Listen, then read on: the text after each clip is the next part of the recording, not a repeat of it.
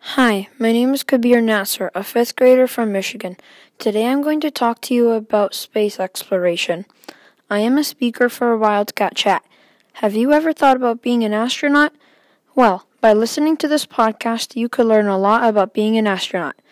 In this podcast, you will learn about NASA and its history, astronaut requirements, Apollo moon missions, and the future of space exploration.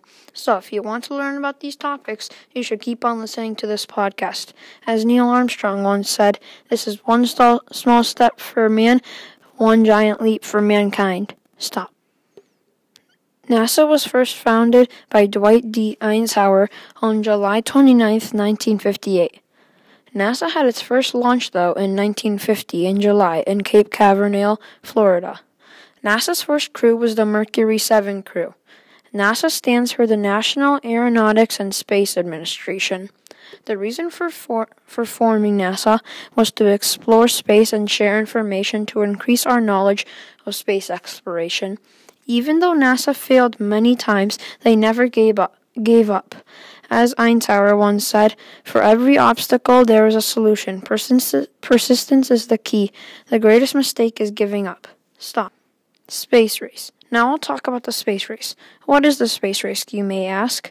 Well, the space race took place over the course of 20 years, from 1955 to 1975. It was when the USA and the Soviets wanted to get to the moon / space and orbit the Earth. It was a big deal because no one else had done these things in space history. Next, I will talk a little bit about the Kennedy Space Center. When I first went, it was packed with cool, interactive things. You could see the spacecraft, and if you're lucky enough, you could meet an astronaut. So, if you're into space and you're hands-on, you will love the Kennedy Space Center. Requirements for astronauts. Astronauts are all very trained, skilled people.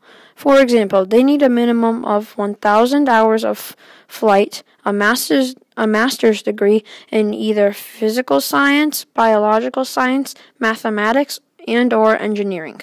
Remember, any of these things will work. And I'm just saying that NASA picks many people from the military, but you do not have to serve to be an astronaut, because if you're good enough, they will take you. Lastly, to be an astronaut, you must cooperate well, you must have quick thinking, 20 out of 20 vision, and many more things. So if you're thinking of being an astronaut, you should consider these regulations. Apollo missions. Since I'm talking about space / NASA, I should talk about the Apollo missions.